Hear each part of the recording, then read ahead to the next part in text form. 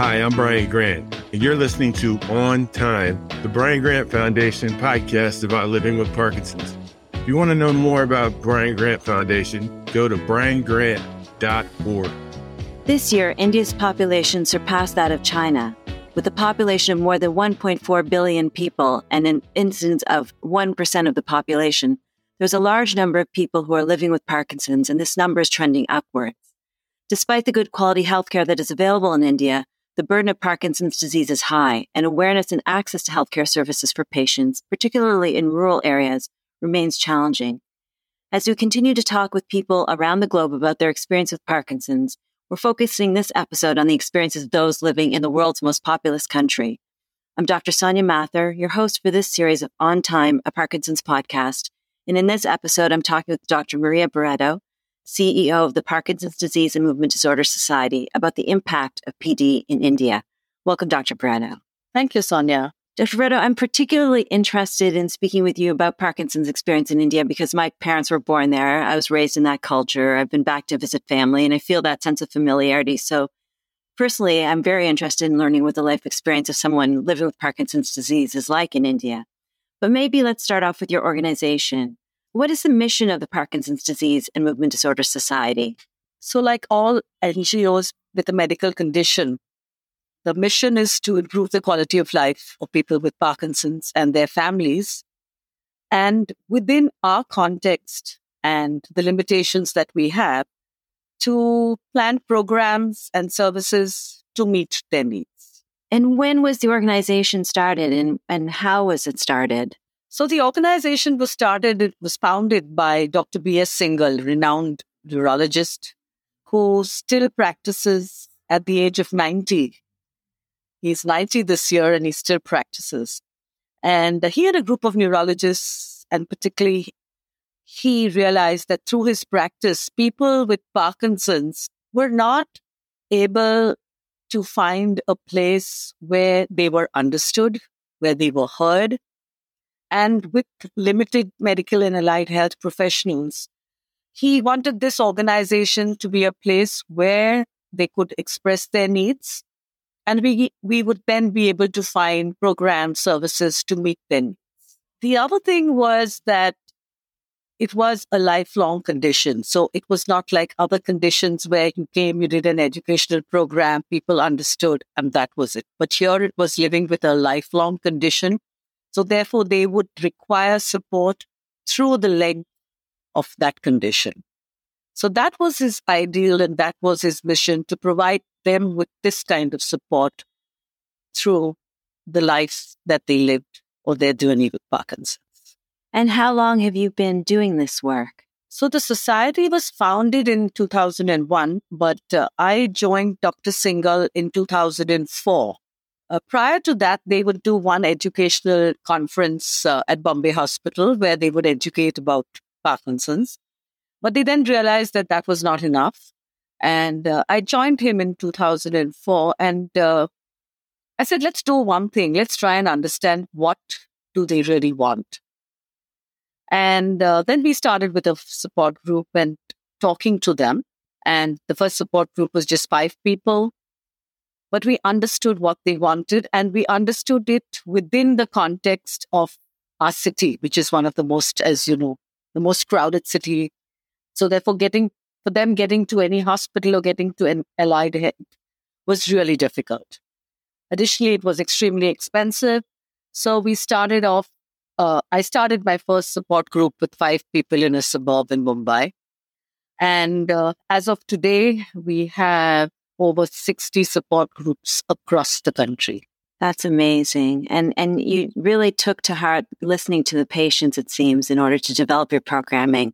Exactly. Yes. So that was, I think, the success of our program was going to them with some intervention or strategy, giving it to them, and then getting their feedback on it.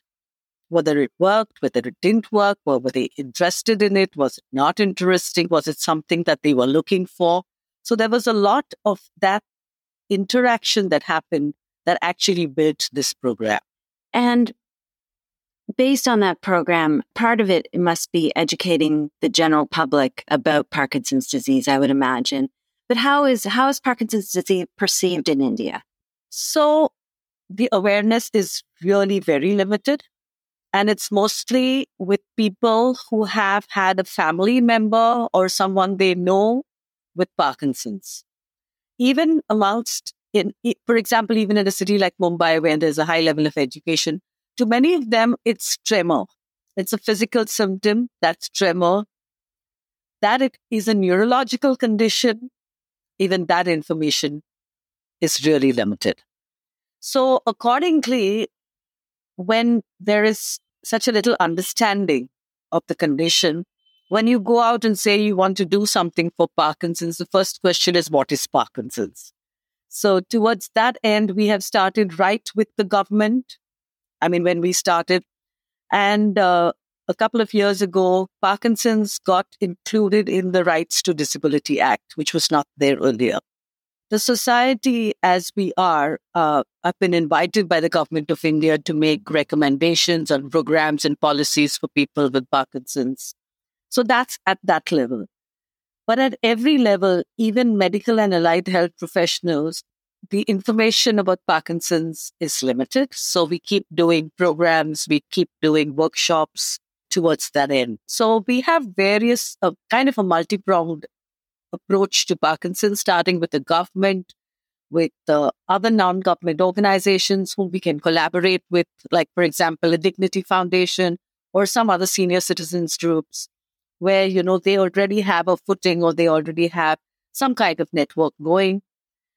And also with school children, we started a program called Seeing the World Through Aging Eyes, where we explain to them what, if they have a parent or a grandparent with Parkinson's. We have programs for teachers.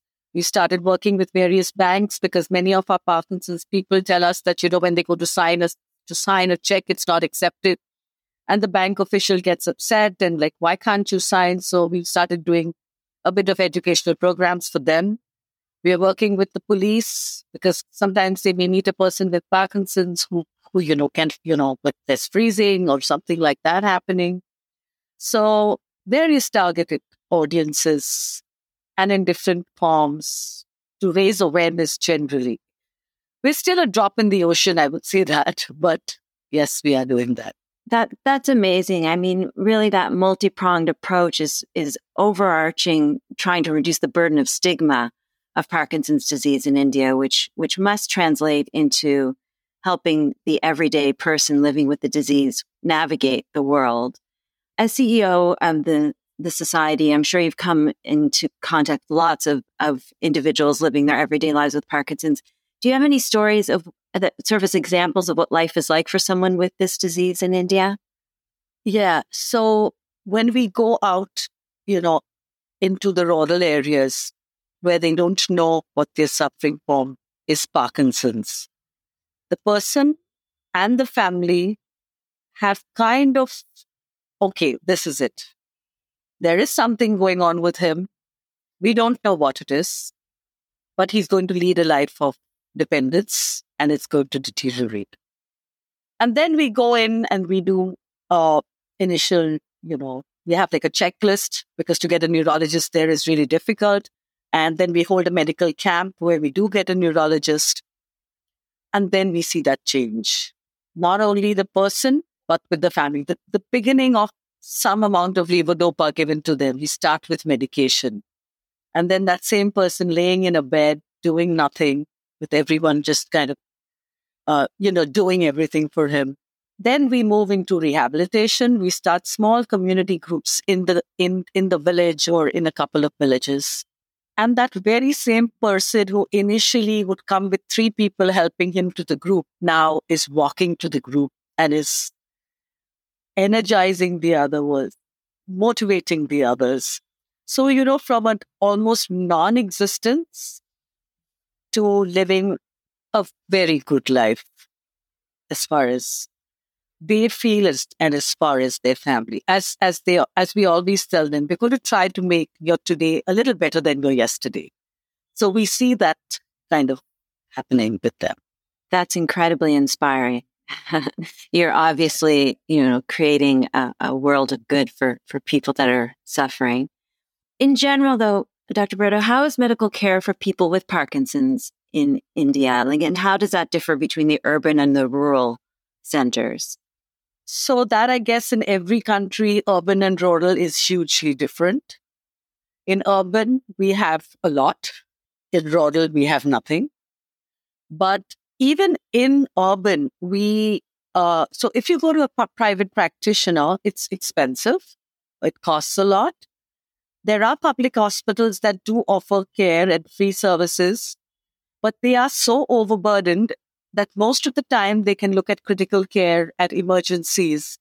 Now, what happens with a person like Parkinson's? He goes to a public hospital, he gets diagnosed, and he's told it's a lifelong condition. There's nothing much we can do.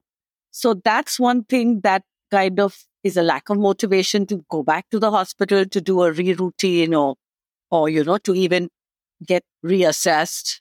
And secondly, even if you do reach there, the neurologists are so overburdened looking at stroke and all these kind of things that, by the time it comes to your opportunity to see them. So it's not that we don't have services. There are public hospitals with neurology departments, but you have to visit them to understand what I'm talking about. Now, when it goes to the rural areas, most of them, neurologist does not exist, but even physicians are limited. So they would go to a physician and they would possibly get a prescription and start medication. But many of them don't even feel the need to go there because they don't know what's happening. As I said earlier, it's invariably a tremor or rigidity. So it's like, okay, you're growing old. So this is possibly related to that. So that's our reality.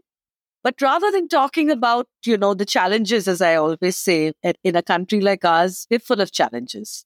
Every medical condition has a challenge. But we're very solution-based. So that's how we operate. So we started these small community-based support groups that don't need a hospital. So every community would have wherever we can go. And in places where there are no physiotherapists, we find people locally and we train them. So that's the way I would look at it. That in a population, as you said, we're currently one of the most populated places in the world. But yes, I think they're resilient. Yes. No, I agree with being solution-oriented. I think that's probably the best approach to once you identify the challenges. What other types of therapies and resources are you able to provide to help people live well with this condition? Okay, so physiotherapy is the most heard of. And once again, it's in the bigger cities where there are physiotherapy facilities available. They can go to physiotherapy and they can see a physiotherapist. The same public-private issue as far as cost goes. Rural areas, obviously, no. But the issue here is that even in the cities, they do not see that physiotherapy can help them. They are still in this absolute monotherapy, which is medical. So that changing that mindset is the first step. That, you can do things. There are ways, there are intervention strategies that may be simple enough. You may not even need to go to a physiotherapist. So that's what we do in these community-based groups. We provide them with all kinds of therapy, from physiotherapy, speech therapy. Maybe therapy would not be technically correct to use, but they are interventions. So, for example, we asked them, what would you like to do? So they said, nobody in my house understands me. So we teach them simple exercises that they can tell their grandchild or tell someone, this is what I want. Or, for example, if there is freezing, what are the simple things you can do so that you have that kind of confidence that you can go out on your own? Or if it's transfer in a chair or getting out of a bed. So we provide these kind of interventions and we explain it to them. But what's really working is when they come back and we ask them, did you do this? And they say, yes, it worked. The others in the group So I can tell them any amount of things. They say, oh, well, you don't know what you're talking about, the usual. But when another person with Parkinson's says, hey, listen, they taught me this. I did these exercises, upper limb, lower limb, whatever they have taught me. And I can now do things for myself. So that is another added aspect of this community-based approach. So this model that we have provides them with physiotherapy, speech therapy, ideas in occupational therapy. We have art where they use fine motor skills. We have dance therapy. But it's all kind of designed into a program. But if you're talking about the general public and the general access to allied health, it's physiotherapy that people think should work and would work. And there are people who do go to private physiotherapists, as I said, but that depends on, the ability to pay for those services. Right. When you were speaking, what I identified with most is in your community programming, you seem to identify an individual's quality of life goal, what's most bothersome to them, as opposed to blanketing everybody with the same type of therapy. So it's really a valuable way to do things. And then when they come back with their successes, as you said, they can inspire other people, which is fantastic. Just to go back one step, when we talked about medication, you said people will get on medication. What is the medication access like in India for individuals? Is there a public system that helps pay for that medication, or is it all privately funded by patients? So in the public hospitals, they would get the medication free. But otherwise, levodopa is available in different formulations depending on the pharmaceutical company. That's available at a very reasonable rate. The other medications are expensive, but I think most often what is prescribed is a levodopa-based medication. So you have Singdopa, I think that's the most common that everybody talks of, like almost synonymous with levodopa in our country. Right. So there's not a supply issue, and it seems to be readily available. No. To most. And there are some states, India has many states, right? We are one country, but different states have different medical policies for health. And some states provide them with medication, even assistive devices. So if you go to a public hospital, you can even get an assistive device. But as I said, it varies from state to state, and each state has their own medical policies. But medication per se, if you go to a government hospital, it's available. That's good to know. As the world's most populous country, and your organization having to help support the unique challenges of this community, what are those challenges that you feel you have to address in order to adequately support the Parkinson's community in India? Firstly, raise awareness. That's the most important. Because I think that as we raise awareness, like we're going to do a big thing for World Parkinson's Day on the 10th of April. We're having a huge program. We're trying to do TV. We're trying to do media. Because one is you're raising awareness amongst the general public. Secondly, it goes to people with Parkinson's. When someone says, I think my father's suffering from what you're talking about. So that, I think, is really important. Raising awareness is really very important. And secondly, I think as funding is a problem everywhere, funding of these community groups so that we can have more of them reaching out to people with Parkinson's. I think it has changed from when I started in 2004-05, but there is definitely many more people. And it's quite often someone who has had a family member with Parkinson's has come to our support group, benefited from it, and then they come back and, in fact, there was one gentleman, he lived alone. And after he passed away about 2 months later, I had got a call from someone to say, are you Dr. Barretto? I said, yes. He said, well, I am the executor of Mr. So-and-so's will. And he has left whatever he has to the Parkinson Society. That was, and he kept telling me, when he used to come to the support group meeting, he says, I'm going to leave something for you. And then it's that kind of conversation. But that was, and even till today, just 2 days back, another lady called up and said, this group meant so much to my mother, and therefore I would like to donate so that more people with Parkinson's can be helped. But as I said, it's those kind of people who've had a family member or someone they cared about that really come back. And because we do not charge anyone to access our services, every service is free of charge. So, you have to run a society, but I think by the grace of God, we've been good and things are moving, but we have a long way to go, a really long way to go. Dr. Barretto, do you have any services directed towards young onset patients? Well, we are really trying there. We started with, I think, 2 or 3 young onset people with Parkinson's. Today, we have about 150 who are part of our group. But where I think we've not been successful is being able to identify resources to help this group.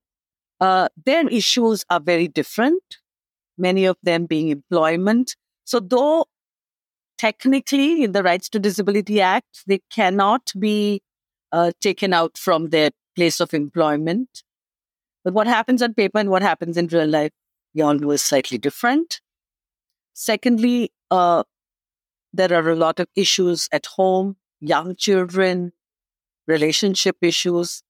So we would really need like a group of psychologists to be able to help us with this, where currently we do not have that resource. So the group meets online twice a month. And once a month, the group in Mumbai meets. So we started with a physical group. The other thing is we cannot do community-based groups. The whole stigma thing still exists in our country.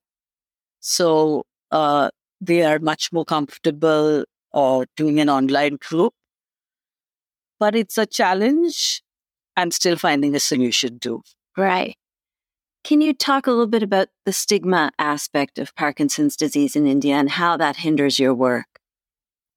So, in India, we possibly must have heard since we have an origin here, marriage is a big thing. Okay, we still have the arranged marriage thing. So, they in some way feel that any condition may be hereditary. And therefore, they do not want people to know that they have Parkinson's till the son or daughter is married. So that's one issue, which we're trying our best to do education and things like that, but that's still it. The other thing is, for the young onset, they don't want people in their office to know that they have Parkinson's for fear of losing their job.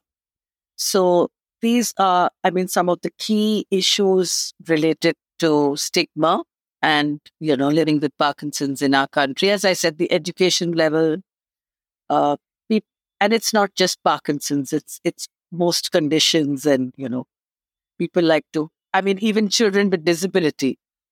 But people do not want people in the community to know. So we're moving ahead, I would say that. In the cities, it's different. In the towns, it's different. But we work in rural and tribal India as well. So we're trying to change that to a great extent. And we have. I can see that now after going in there, when maybe just 1 or 2 people would come up and then someone else would come and say, I have someone at home with Parkinson's. We cannot come to the group. Can you send your physiotherapist to the house? So I guess these are issues that we have to learn. Right. Stigma is a worldwide issue, a global issue when it comes to any... It's worldwide and in different forms. And it's informing your work, which is really important. And you're making progress, which is even more of a win-win for sure. Yes. Dr. Barretto, as we come to sort of towards the end of our discussion, if you could make one change today in the lives of people with Parkinson's in India, what would it be? Okay, 2 changes. Okay. Fair enough. 1, identify strategies to reach the undiagnosed, and two, to reach out to all those living with the condition, to bring to them that hope, that resilience that we see in our support group members.